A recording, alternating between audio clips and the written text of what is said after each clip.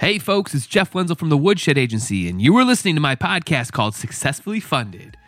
Here we go. Let's turn it up.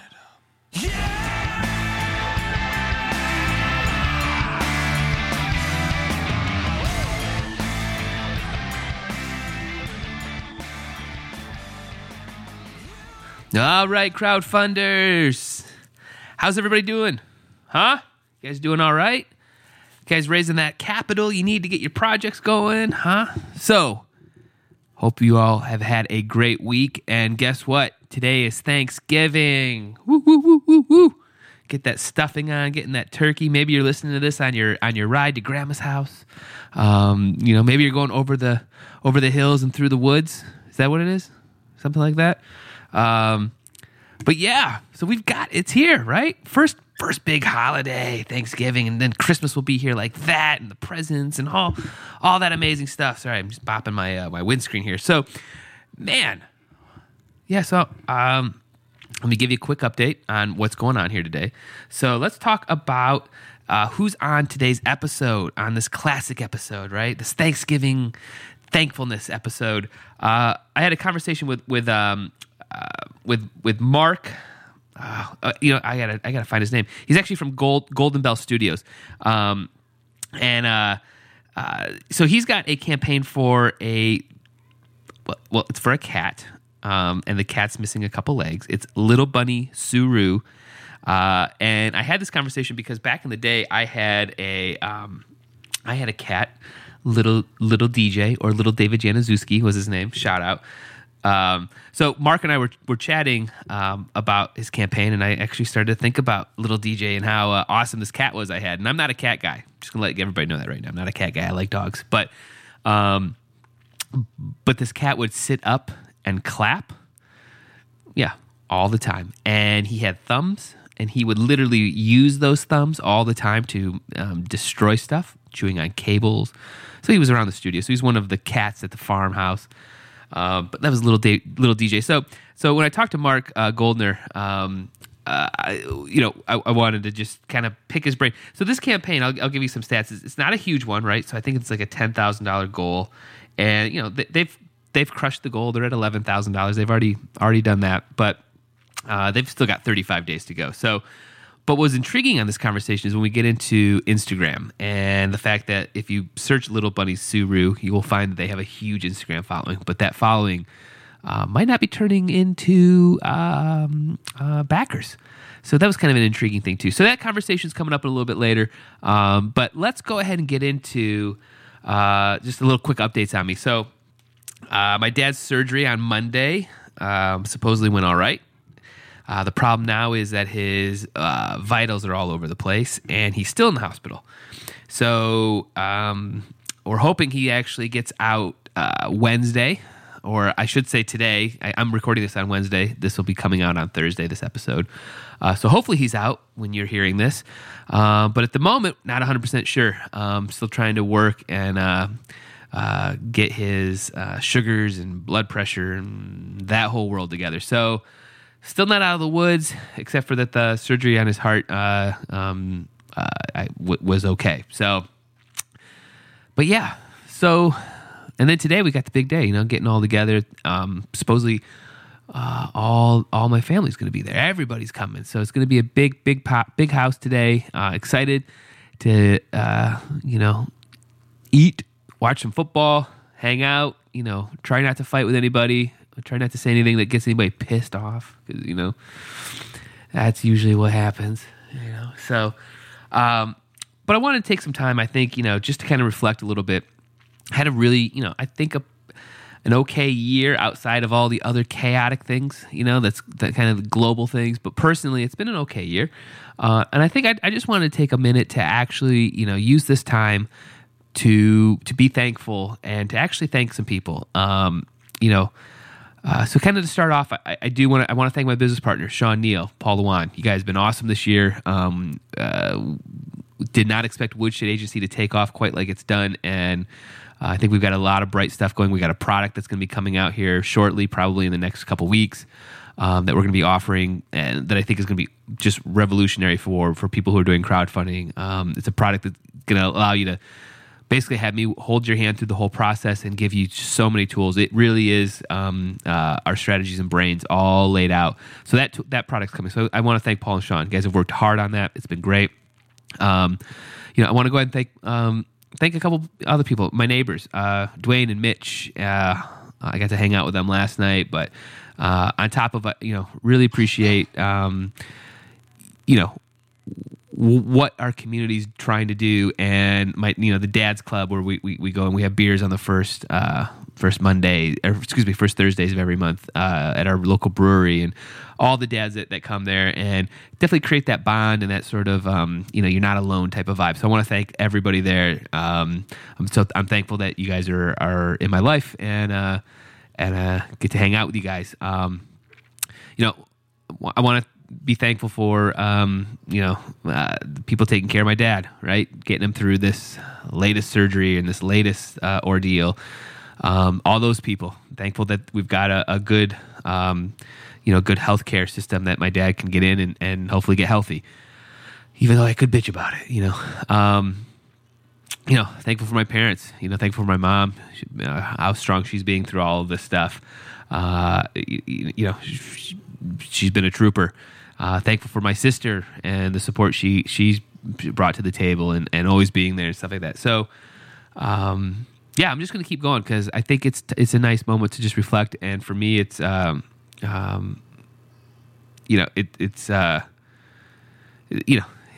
don't do it very much, right? And this is the time. This is when you're supposed to do it. So, I'm also very thankful for all of our clients. Without you guys, we wouldn't be doing what we're doing, right? I'm thankful that they've all had trust in us, and they're listening, and we're all working together, and we're growing those relationships to get these products out into the world and get companies started. It really means a lot to me. So I'm thankful for all of them. I'm thankful for everybody that's listening to the podcast. We've got a great support system here that's listening to this. It's awesome. I wouldn't be doing this if there wasn't that crowd listening and hopefully learning and taking good insight stuff and enjoying the conversations. And I'm thankful for everybody that's joined our Slack channel. We've got a great community there, right? And then let's break down my family. I'm so thankful for my kids. I mean, I'm thankful for the teachers that are working with them and helping me shape them to be good adults. I'm thankful for my kids that that they're healthy, that they're well behaved, that they're nice. I'm so thankful for my wife. Even though we have our ups and downs, it is good to know that I have support in all of our adventures. So I'm thankful for that. So yeah, it's been an up and down year for the world, but kind of when you stand back on it, you just go, I'm thankful that I live where I live. I have the choices I have. I'm able to kind of make my way, and it's great. I'm reflective today, and I hope everybody else out there is doing that too. So if you're riding in the car and you're sitting with your family, maybe turn around and just say thank them. Just whatever. That's for just that. Doesn't need to be a reason. Just a moment of, I'm glad that we're all working on this stuff together, and it's because life's tough sometimes. You know what I mean? Life is tough.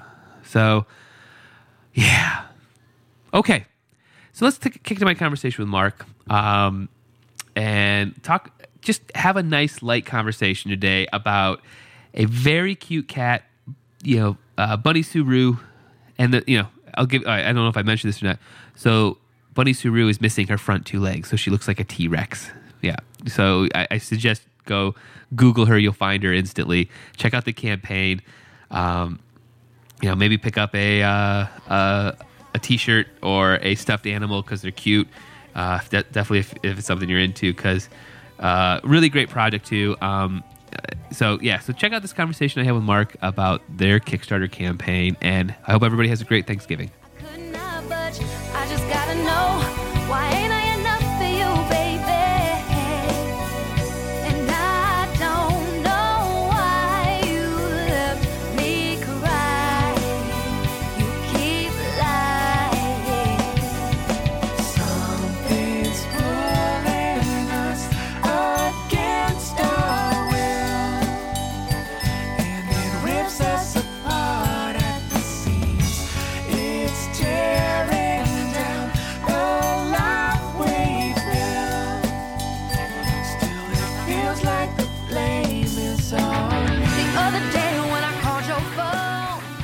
red light is on. Recording in progress. One of the best signs in my life. I love the red light.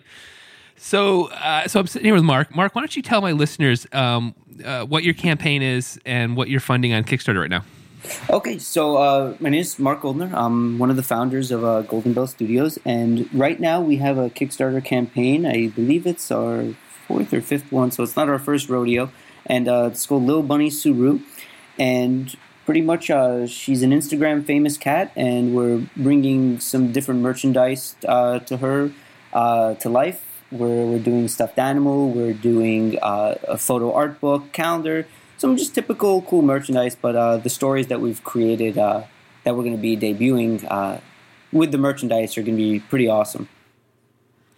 So I think you should, you left out the fact that she's not just a normal cat. No, she's not. So maybe you should describe, you didn't just, we're making some stuff about a cat. Yeah, it's going really well. So Rue has kind of jumped to fame, no pun intended, because she's a two-legged cat. She was born without her front two legs, and pretty much she just gained this following on Instagram that was just crazy. I mean, a lot of news sites started to share her. Animal Planet came and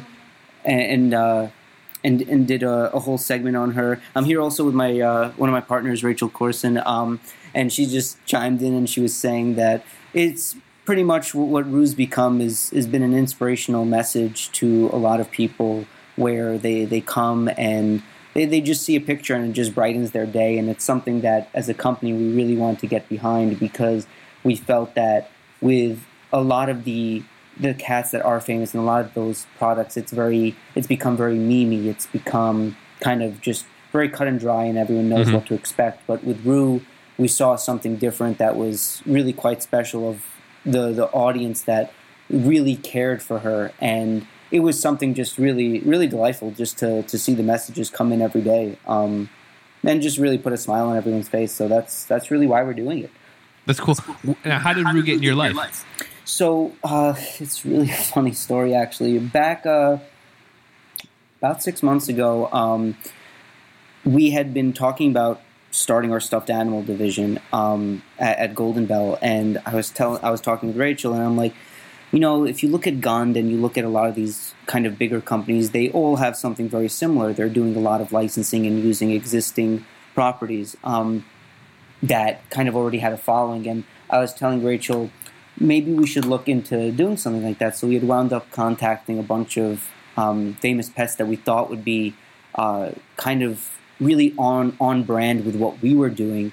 And Rue had fit that criteria. And when we jumped on the phone with Jackie, who's Rue's owner, we kind of just hit it off right away. She was telling us that her and her husband were talking a couple days before we spoke about doing a Rue stuffed animal, and we just said it was pretty much serendipity that we wound up kind of connecting to each other, and really the rest is history. We wound up, Rachel and myself, we wound up going to New Orleans, and we kind of got to meet Jackie, Curtis, and Rue, and yeah, I mean, the rest is really history from there. Wow, that's interesting. I was just wondering if it was like a cat you got at the Humane Society or something like that, but no, it wasn't that, huh? No, it wasn't. So yeah, I mean, it's interesting. Jackie had gotten Rue from a local animal shelter in New Orleans. Yeah. Someone gave her up because Rue couldn't bury her poop. So yeah. Terrible. Didn't think about that one. yeah, it's crazy, but yeah, I mean, what was the shelter that had saved Rue? Yeah, look that up, and we can kind of just mention them because they've done great things. So yeah, that's cool. Yeah, so earlier when we were kind of off recording, you asked me, well, why did I reach out? So I had a slightly famous cat at one point. Really? This is around 2004-ish. I got a cat right out of high school, and the cat was named Little DJ, and he would sit up on his hind legs and clap, like literally clap. That's And he would do that for hours. Why do I feel like I've seen that cat before? Because I think he was out on the internet for a little while. We were trying to get him on like Letterman's stupid human tricks or stupid pet tricks. Yeah. Remember that, Yeah. So yeah. we were like desperately trying to get him on there because the cat and he had thumbs, so he would hold pencils and eat them. He would just sit up and then clap whenever he was happy about something. I mean, he lived a long time, so I'm gonna, so I was like, everybody likes a good cat story once in a while, Yeah, it's definitely unusual also, I think, for Kickstarter. Oh, it totally is. When I also saw that too, I was like, you don't see very many, you do see some of them pop up, but they're so cheesy. You're like, oh my God, that's not gonna fun. But this had this great story and vibe to it, and I love the stuffed animals, the way they look, and it has that sort of inspirational story, I think, behind the scenes. Yeah. So how are you going? Like, what is the story that you're telling when you're out? Like if you were sitting at a bar, how would you describe this to somebody? Okay, so kind of what we've been doing to not spoil too much, because we haven't released the story, but pretty much what we're doing with Rue is we came up with a comic. It's called Rue on 2, and that comic is going to be debuting on Rue's Instagram in the next couple of weeks. Rachel here can kind of tell you a little bit about the art inspiration and kind of how we came up with it initially. Hold on, here's Rachel for the first time. Gotta pass the mic. Yeah, we're passing the computer along the table. Nice. So it's going to be just really short standalone comics to start. They're all going to be fit for that Instagram square size, and each one it's either going to be just a really cute short story with like Rue snuggling up with her cat, with her bunnies. Jackie has also 2 bunnies and 2 other cats along with Rue. So probably just having Rue playing with them, and other comics where Rue's a T-Rex, because there's a bunch of pictures on Rue's Instagram where they lip sync to Rue to the Jurassic Park dinosaur, like roaring. Nice. It's really funny. So we want to do a short comic on that, and also ones where we're showing that Rue can kind of overcome anything and do anything, even if she only has her back 2 legs. So it's kind of a mix of fun and mix of inspiration for all the different stories.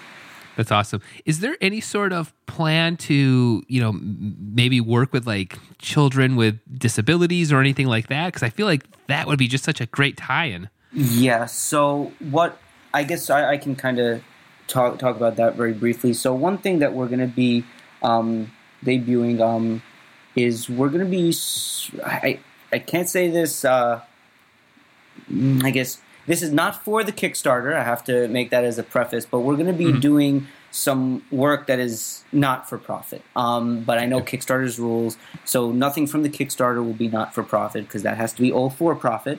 But we have a lot of plans of what we want to be doing life after Kickstarter, and that does include not only pets but people with disabilities too, because we've noticed that a lot of people have had any disabilities themselves have looked at Rue as an inspirational kind of figure, and that's something that we feel is going to be really important, can do really so much good. Because look, there's a time and place for, I always say, for laughter and jokes, but to have someone like Rue be an inspiration that they can look up to on a daily basis is something that we feel is very, very important. It's something that's missing. That's cool. So let's talk a little bit. What's your background? So my background is I actually started in business and film. I studied business and film in school, and I had taken then a couple years off, and I wound up in water purification. I was working with the United Nations. I wasn't expecting that one. No, it's this is a right turn. Yeah, it's one of my first college roommates. He kind of approached me, and we had started this water purification company together with a bunch of other people. We had presented at United Nations Water Day, and that was something that I had just a weird specific knowledge of. I knew a lot about South African trades and routes in different parts of Africa and South Africa. So I was helping out, and then I'd met Rachel shortly after, back in, this was like 5.5, 6 years ago, and she's like, Mark, you should go back to school. So I wound up going back to school, and I transferred with Rachel to Ohio State University, the Ohio State. Right. And yeah, we got a couple more weeks here. I'm in Detroit, so I grew up in Ann Arbor. Yeah, couple more weeks. Couple more. I wound up going to school, and I technically got a degree in business and film, but my focus was actually, I was approved for doing research as an undergrad. So I had focused on the research of technology and how technology and entertainment are intertwined. So that was kind of a big basis for starting the company with Rachel and one of my best friends from college, Robert Gross. So my background kind of is a bit varied. I had always wanted to, from a very young age, be involved in the entertainment industry. I wanted to write and direct film, and when we started this company, we saw an avenue of telling stories in a different medium, because we can't make $100 million films, but we can tell stories still through books that will cost a fraction of that. And then we kind of fell upon some of these other things that start to fall into place of how to grow a company, not just a publishing company or a film company, but growing an entertainment brand. And we've taken a lot of really inspirational from a business standpoint from a lot of the technology and biotech companies, a lot of the classical entertainment companies of how they started, and a lot of the modern entertainment companies as well.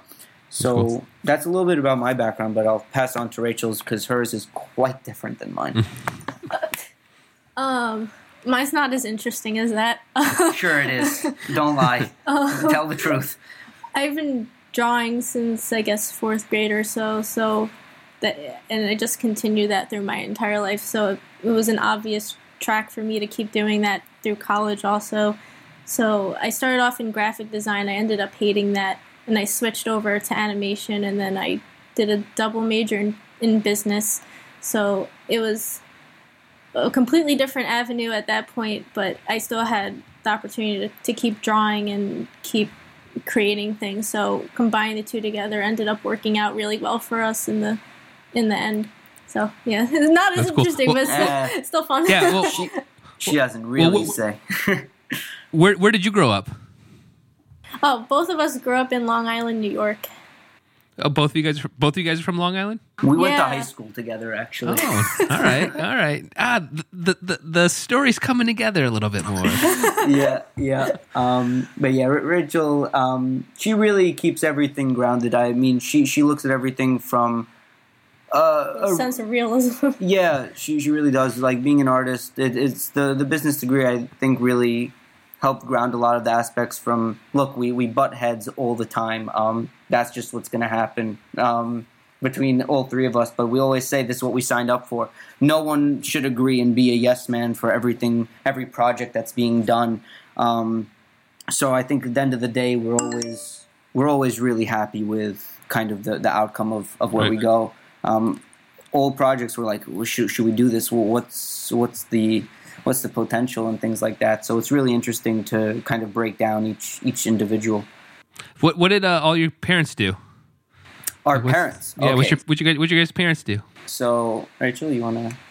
My dad's a doctor. We make a joke that he puts people to sleep. He's an anesthesiologist. Right. He's the Sandman. That's the joke. And then my mom, she worked in the trade centers back in the day. But then when she had me and my brother, she ended up being a stay-at-home mom. And raising us. So I'm glad that ended up happening, because that it's crazy. But our family is supporting what we're doing too, which is really nice. Yeah, our parents are very supportive of it, and I think that's something that a lot of entrepreneurs, like, they kind of sometimes shy away from family, but really getting family behind the idea. And sometimes it's very tough, because it's like, whoa, this is crazy. It's a crazy thing of what we're doing, trying to build really... Starting from, like, the ground. Yeah, starting from the ground up. Sure. From an entertainment perspective, the industry's so huge, so diverse, and so competitive. But with my parents, little bit of a flip side than Rachel's parents. My dad, he's been in business for about 30 years. He's an entrepreneur himself. He had started a bunch of different companies, from import, manufacturing, trade and logistics, and he's done a lot of licensing with some brands that I'm sure like a lot of people would know, which in travel. And my mom and my dad had been working in real estate as well since before I was born, actually, and they had been developing a lot of commercial real estate for hospitals. Okay. And now, when I was born, similar story with Rachel. My mom kind of steered more towards stay at home and kind of helping my dad on the kind of financial side of management, but not going in every day like they used to. Well, Mark, it sounds like you kind of know where your entrepreneur background came from. Rachel, where do you think yours came from? That sort of that drive, because that urge in the belly to just break the laws and do your own thing. I think like a year or two before I graduated, I was applying to a lot of different studios, like all my favorite studios, Disney. I'm sure there were several other animation studios, previous studios, and you never really hear back from them. You need the top of the notch portfolio. You need everything to be aligned perfectly to get a job there. And I think just having that constant rejection from them kind of inspired me to do my own thing, since it's so hard to get in. I mean, this is just as hard, if not harder, but right. Always hard. But I think that's what kind of motivated me to start something myself. So how long has this project taken to get this campaign launched? The initial idea, what's the time frame look like? So with Ruse specifically, it's been kind of in fruition since July. Okay. July, August. And with Golden Bell itself, we've been doing this for now roughly 2.5, 3 years, from initial concept back summer of 2014, right? Mm-hmm. Yeah, so about 2.5 years. Cool. So it's come a long way from what it was before. But yeah, I think my aspect from an entertainment standpoint of why we would want to start something like this, because people are like, why would you do this? This is such a huge undertaking. Because trying to break into not only books or social stuffed animals and film and animation and games, you have to have really a motivation to do it. And I just felt that there was so much content that was lacking really in every industry, where you could pick something up and, what is this? Why is it on the shelf? How did it get here?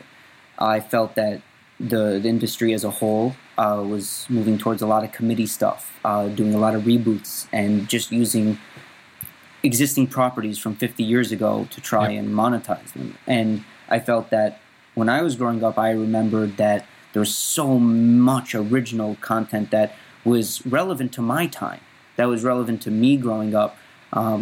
I can look back at like the early Nicktoons of the 90s, and there was a statement about that day and era.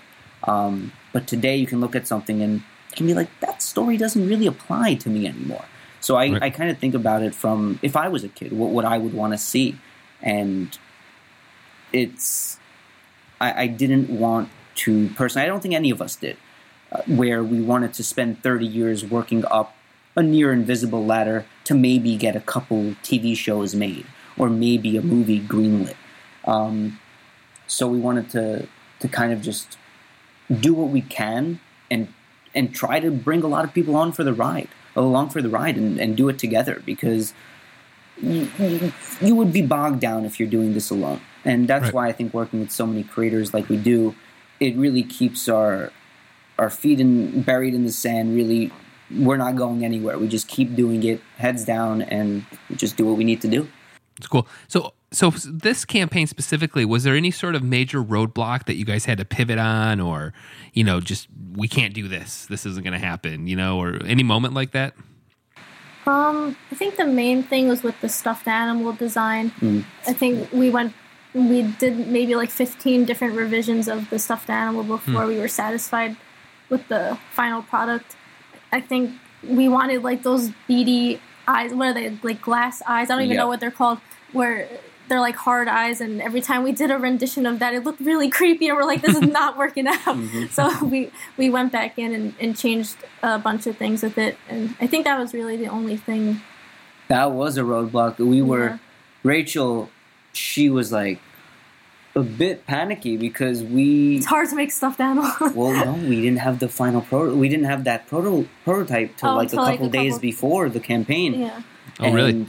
Yeah, we didn't know. We were like, what are we going to do? Are we still going to launch it? Because I don't want to put up something that people aren't going to actually get. So, right. And I was saying, well, Rachel, it's National Cat Day. Like, we should do it on National Cat Day. Yeah, if that contributed to the early sales, we'll never know. We kept a pretty good track of where the sales came from. But, yeah, as far as any other pivots, well, you know, one of my old professors back at OSU would hit me if I didn't say this, but he was head of entrepreneurship at the school, and he always said, Mark, I never want to hear you say the word pivot.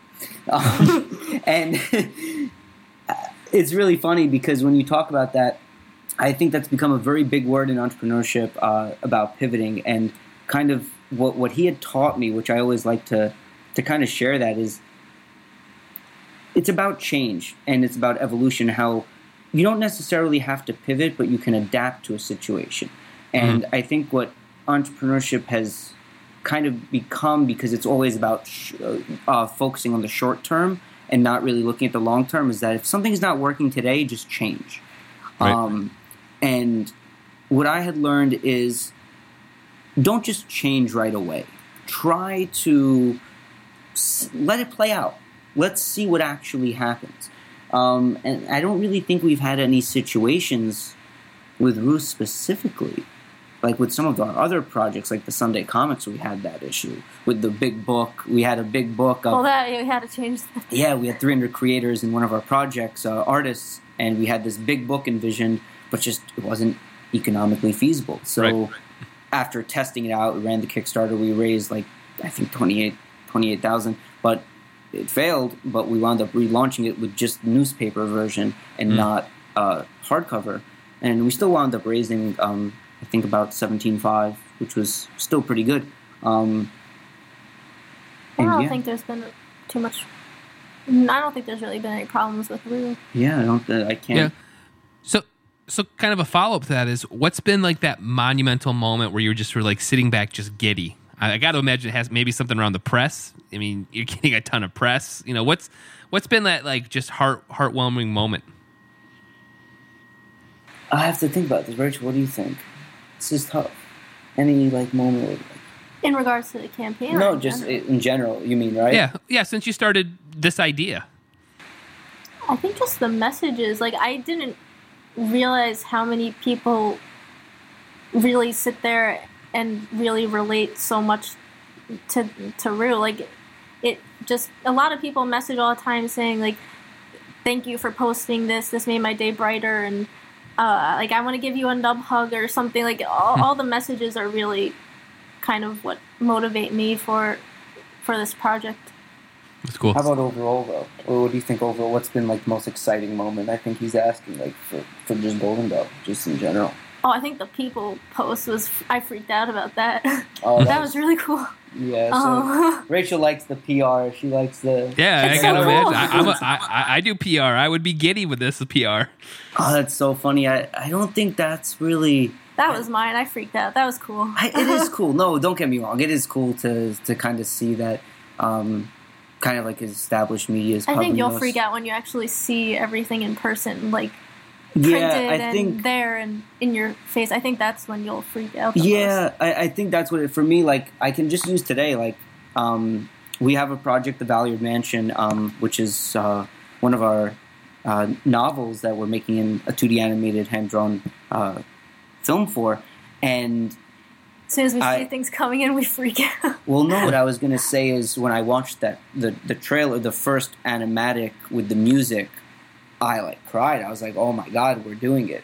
Like we're making a hand-drawn animated film. This hasn't been done since the 90s. And when I saw the first 5 minutes, because Rachel and myself, we directed it, but she put it together, the animatic, and I was like, holy moly. And then just today, really, I got the sample, the prototype for Dennis, another stuffed animal for Valiard, and I was just smiling. I was like, wow, I just remembered the process working with Azel and the author and the creator of Valiard and Rachel.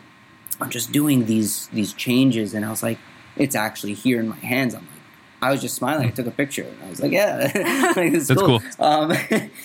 Yeah, you'll definitely freak out more when they all come in. Yeah, I mean, I was talking about that with Eric, one of our flagship creators, Eric Craddock. I was just saying, like, I love working with a lot of the people that we work with. Like, I'm a fan of some of the creators that we work with. So it's so interesting, kind of from that aspect. Like, I was talking with Eric right before we had done this interview, and he's like, it's been such like a pleasure working with you. And I was like, thank you. But I told him, like, I'm a fan. Like, and I think that's just like, it's probably different from working with like a lot of like either publishers or distributors or directors, whatever it may be. That's cool. So let's flip a little bit into, let's get to some technical stuff. Let's talk about the Kickstarter campaign. And I think I want to first start off with, how many Instagram followers have you guys created for Rue? Okay, so since we came on board, roughly 100, the account has grown roughly 100,000 since we came on board, Rue. And how many total does Rue already have? Right now, the total is 440,000. I think since the Kickstarter, it's been 15,000. Since the Kickstarter, 15, no, but since we kind of started working. Oh, I thought he meant since the Kickstarter. No, so since we came on board, I think Jackie had grown the account from roughly 0 to 300,000. Yeah, something absurd. I think we came on roughly around there. I forgot the exact number. Yeah, I mean, just huge numbers. We're talking, gaudy numbers. Huge, crazy numbers. I mean, have you seen Instagram really transferring into backers? Like is that the funnel? Okay. Not necessarily. I think a lot of the people that follow Rue aren't necessarily thinking, I'm going to go purchase this. It's more so like an inspirational type of message. That's so I interesting. think a lot of the people that comment and saying they love the stuff down, whatever, I would message them and ask them if they saw the Kickstarter and if they had any questions about anything. So I think that's where a majority of the sales came from. I think a lot of it came from directly interacting with people that expressed that they liked what they were seeing. Not so much like I don't want to like spam people that may not be interested in buying something. So we really make sure to see if people are engaging with the stuffed animal or the T-shirt or something, that then we approach them about it and ask them. Well, I was asking this question just because a campaign I finished up a month ago, we had a great Instagram account, just great content. It interacted, and it equaled like $400 out of $120,000 for a documentary. And I was like, what? Like, Instagram just wasn't equaling backers, like it was like people were engaged, but they weren't going to Kickstarter. I think it's hard because there's no clickable links too, and I think with Instagram it's more of a visual thing as opposed to like reading the text below the picture. So, it's a different world than let's say you're doing like a Facebook ad or something. I think they're two totally different. Yeah, I think that going off what Rachel said, Instagram is a purely visual medium. People are not there to purchase things. And I think it speaks a lot for our culture kind of as a whole of where we're moving to about the scroll and click, click being like. Mm-hmm. And I think that what's happened is you can get an account like Rue that has 440,000 and make nothing, or relatively nothing. Right. And you can have an account that has 2,000 and they're making millions of dollars. Or selling an to account that has Walmart. nothing and doesn't. Yeah, it doesn't even doesn't- exist. yeah. Pepsi has 9. Shout out to Pepsi. they get 9 likes on Facebook on some of Yeah. their Facebook posts. So I think this is very reflective of our culture and how we're moving towards a personalized advertising segmented model where you know who's purchasing, you know who are online buyers, and I think that's advertising, if it hasn't already, will take over relatively completely in everything from crowdfunding to just sales on the internet. So what was the overall strategy before you launched? Did you guys have put together a marketing strategy? The overall strategy was we had announced it roughly a week before. We decided that we didn't want to do a lot of pre-marketing for a bunch of reasons. We wanted to see what it would translate to without major pre-marketing. We had a small email list for Rue, and we had our Golden Bell email list as well. And a lot of the strategy was going back to what Rachel said again. It was direct marketing. We posted a couple pictures. People liked it. We messaged people that liked it, let them know that the Kickstarter existed. We had some ads running on Facebook, targeted ads. And we reached out to some news places. yeah, we reached out to some news. Yeah, we put together a media kit. Very nice media kit, actually. If I do say so myself, it was. I'll send it to you. I love it. Like Yeah. Rob, you did a great job putting together that media kit. Shout out to you. It looks really great. Rob did a really great job, kind of pulling through and doing that super quick. And we'd sent that out, but I think the reality is, a lot of people don't want to cover a Kickstarter. And I think as soon as you're like, oh, this is for money. Just today, I got an email. Someone from a lot of the viral news pages, they have like 5 viral pages. And I'm not going to say who, but they're like, can we post your content? Because if we give them content, that feeds their subscribers and then they can make ad dollars on it. As soon as I asked them, I said, sure, you can post as many as you want. We would just ask that you post once the Kickstarter. They're like, no, we can't do that. Right. Yep. As soon as there is a mention of a monetary exchange, and it's, again, very telling of our culture, and it's probably very disturbing if you look at it where we're moving to, where we're looking at when people look at something that you have to purchase, it's bad. And I think that's something we're not on the right track there, because we should be looking at projects and being, that's something that's cool. Like, let's cover something that's cool and different or has some benefit. But as soon as that word is mentioned, that's it. It's just crazy. So you guys have ran, correct me if I'm wrong, would you say 4 to 5 campaigns? Let's see. We ran Sunday Comics. We ran Love of Bingo Lancer, Marshfellows, Extra Spooky Heebie Jeebie Creepy Halloween. What That else? one's tough.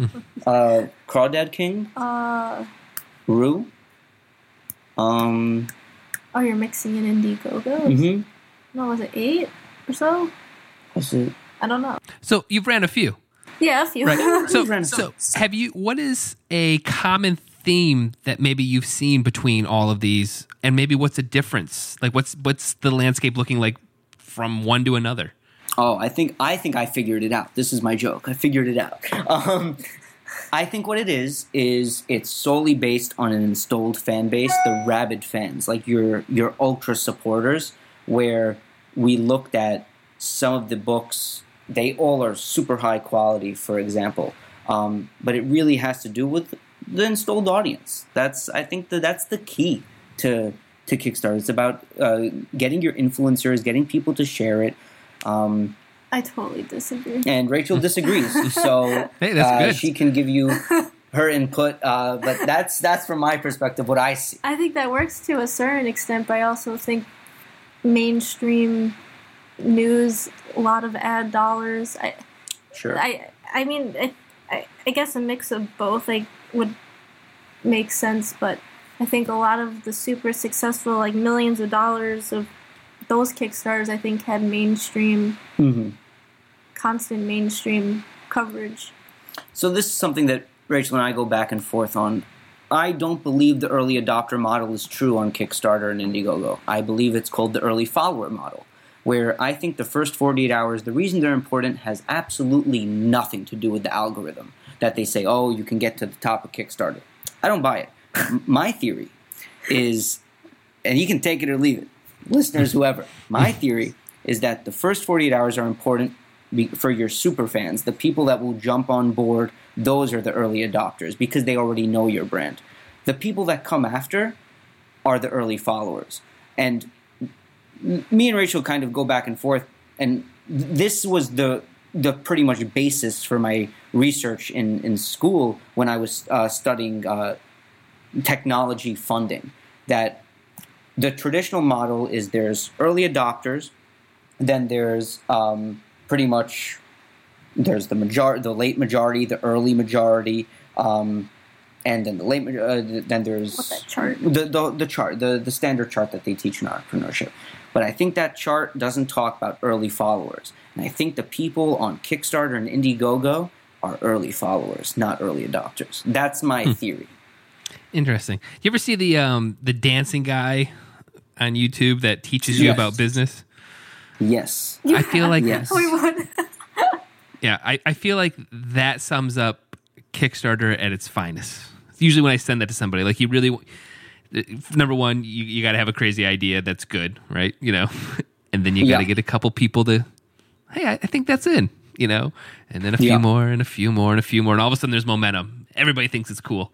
Everyone thinks it's cool. So, like, people look at Exploding Kittens, and I always have to talk about this because it's so relevant to any business model. People are like, oh, it's Exploding Kittens.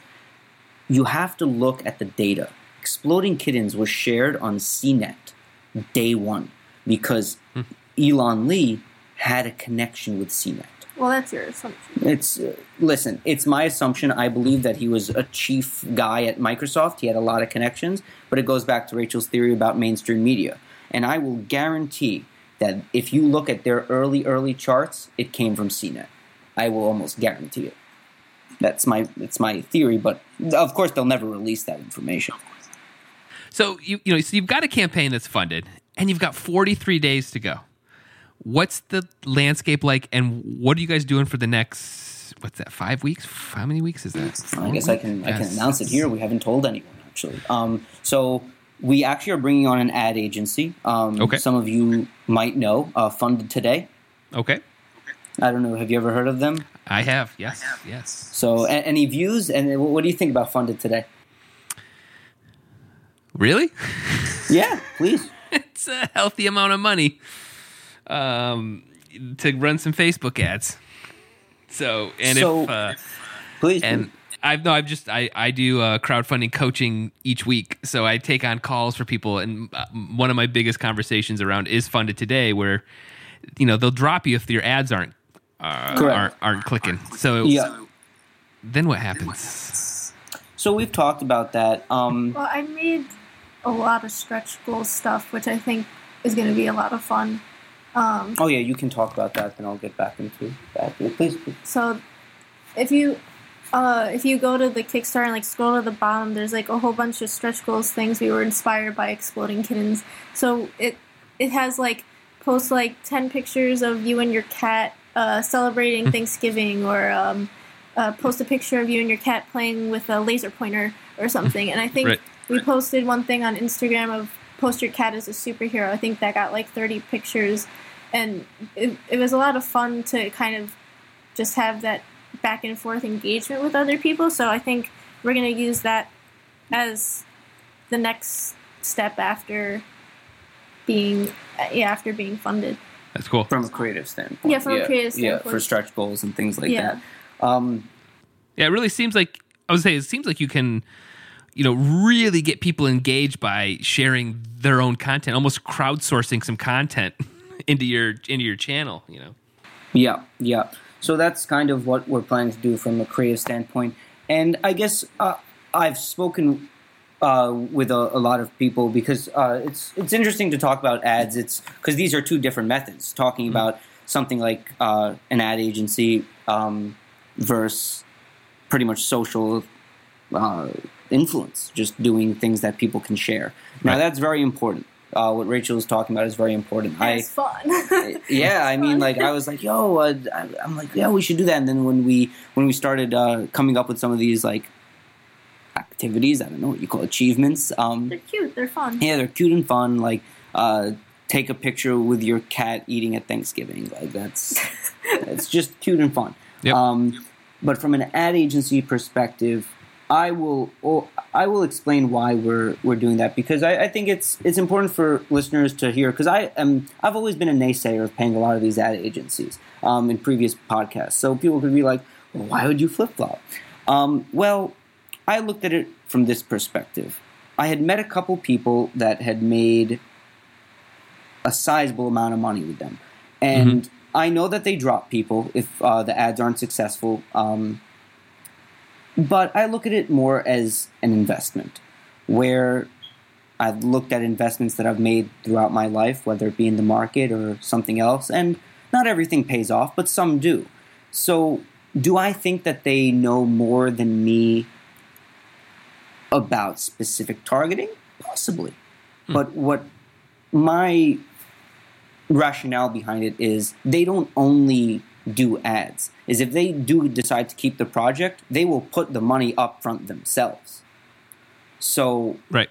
for us, I looked at it as, well, look, I'll see how it goes. let's see how it goes. Yeah. Hey, I mean, may as It well was try only a it. conversation after it reached past 10,000. Yeah. It wasn't like Correct. It wasn't a Right. conversation before then, because otherwise that's just kind of silly. But Sure. Yeah. Because I guess I don't mind mentioning this. My dad actually, I mentioned earlier, you asked what he did. One of the things that he does is he makes a lot of luggage. And I'm sure you know that a lot of the Kickstarter luggage bags have made millions of dollars. Yep. And he's going to be launching something on Kickstarter. I can't say what, but he'd probably be very interesting to have on if you'd ever want to talk Yeah. to Of course. to him. And my brother are very involved with it. They have a pretty cool invention that they have coming out, and us talking with Funded Today actually stirred from me just talking about it with my dad again, Yeah. and saying, hey, why not? Let's see what they can do. That's cool. So, what does the next year look like for you, the company, Rachel? I mean, what walk me out a year. This time next year, what's going on? Oh my, Rachel, I know exactly what's happening this time next year. You want to? wait, the question is, What's going on the next year? in total? I guess take well, it away. A lot of fulfillment is happening. I think fulfilling about 5 different books. The rest of the Sunday Comics newspapers, the Rue campaign. So a lot of fulfillment. And then we are heavily working on the 2D animation for the Valyard Mansion book. So the goal is to have that finished by June and then have a campaign for that as well. So that's really the main focus. And then also just figuring out our plans for distribution for 2017, 2018 for all the books. There's a lot of stuff going on. Yeah. That's you got a few. There's a few plates being spinning. You know? Yeah, creatively, what are you going to be doing? Oh God, I don't even know. What am I doing? A lot of stuff for the trailer, because it's hard to make a 2D animated film on this kind of scale with not a lot of people. So I think I have to go in and do a lot of the backgrounds and gonna try and help with a lot of the cleanup. Kind of figure out where a lot of illustrations are going, not just in Valyard, but in all the other books as well. And then drawing a lot of stuff myself, whether it's like storyboards for short films we're trying to make or for future comics. There's a lot of different stuff. Yeah, That's cool. Yeah, so I guess Rachel's kind of to-do list, we always joke, is very different than mine. It's like, are you running the same business? Half the time I don't know what he's doing. Yeah. Then I'm caught up the next week. So kind of what my objective is for the next year. My goal is one of our games, Movie Buff. We actually are launching that on Thanksgiving week day. Okay. I forgot it's the in day. like a week or It's in so. like a week. Movie Buff. It's pretty much like a movie card game that's like Mad Libs meets Uno and Cards Against Humanity with just using your own knowledge of movies. It's Sweet. awesome. It's a really great game. It's sold really well, and we're coming to Kickstarter with it pretty much to do a bonus features and an updated pack. And my goal with what I'm doing with Movie Buff is getting it into a lot of stores because the sales have just been phenomenal. People love the game. The fan reception has really been, it's just been amazing. Just going to a lot of cons and listening to what people have to say about the game. And we have a lot of other games coming out as well. So Also a lot of license. yeah, we have a lot of licensed properties that are going to be unveiled throughout the next year. We had just brought on our new editor-in-chief of our comic division, Michael Sakal.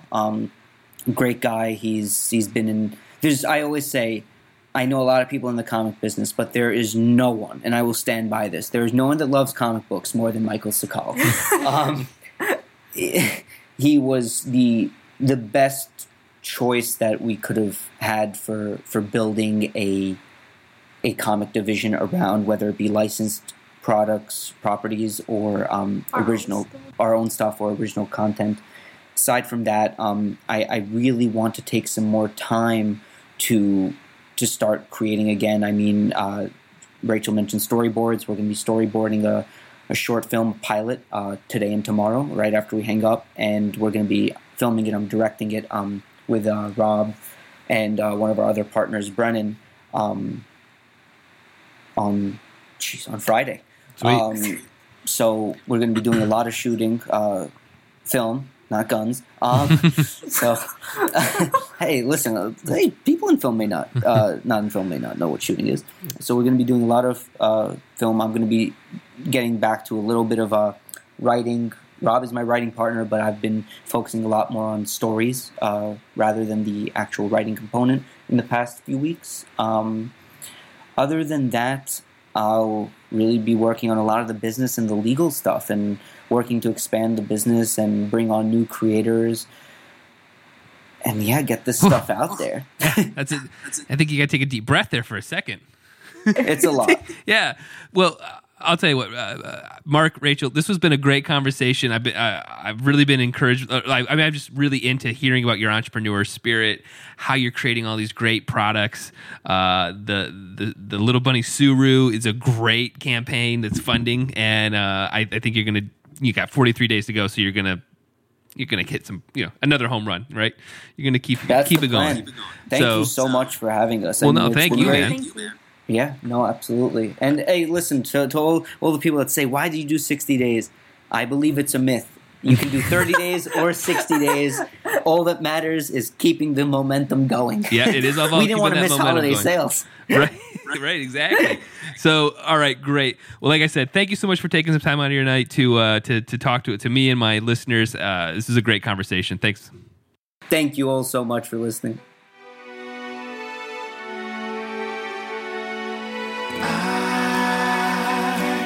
Standing still on the corner of First and 15th. All right, how about that conversation with Mark and Rachel? I appreciate them taking some time out of their night to chat with me and give you guys some insight into how they're running a campaign right now for a very cute kitty, right? So hopefully you guys have a great Thanksgiving.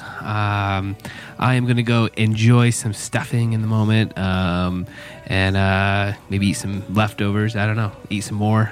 Second helpings, third helpings.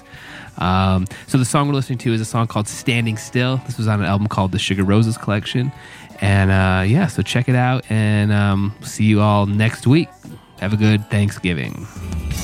It's tearing down the life we built. Still, it feels like the flame is on high. Standing still, but thinking about you lately. Yeah, I tried to hide my anger with a big smile. Left my pride and stayed with you for a while. You and everything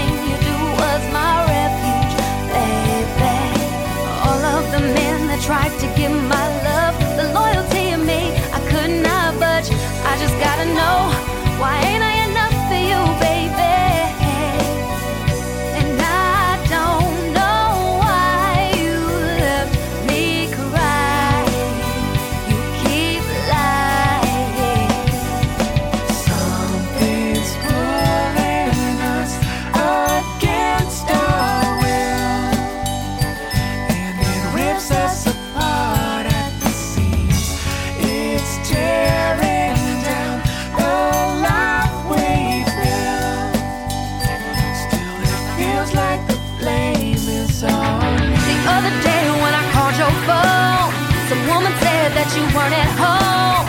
Tell me who was she and where were you, baby? I could see that you had it bad enough. No excuse could ever satisfy your truth. Oh, love would just make my day. I understand what you will not say. How could you just throw it all away? Why standing in the middle of the street? Don't think it's always making a big scene. I know it's all your fault. I'm standing still On the corner of First and 15. I know this seems wrong and maybe hard to believe. Would I say close the door? Let's just go home and not fight it. worry makes your bed, you'll have to late. And standing here is where I'll And what would stay. it take for you to understand? I'm not a saint, I'm only just a man. Why can't you understand? All you need to know that I was always faithful.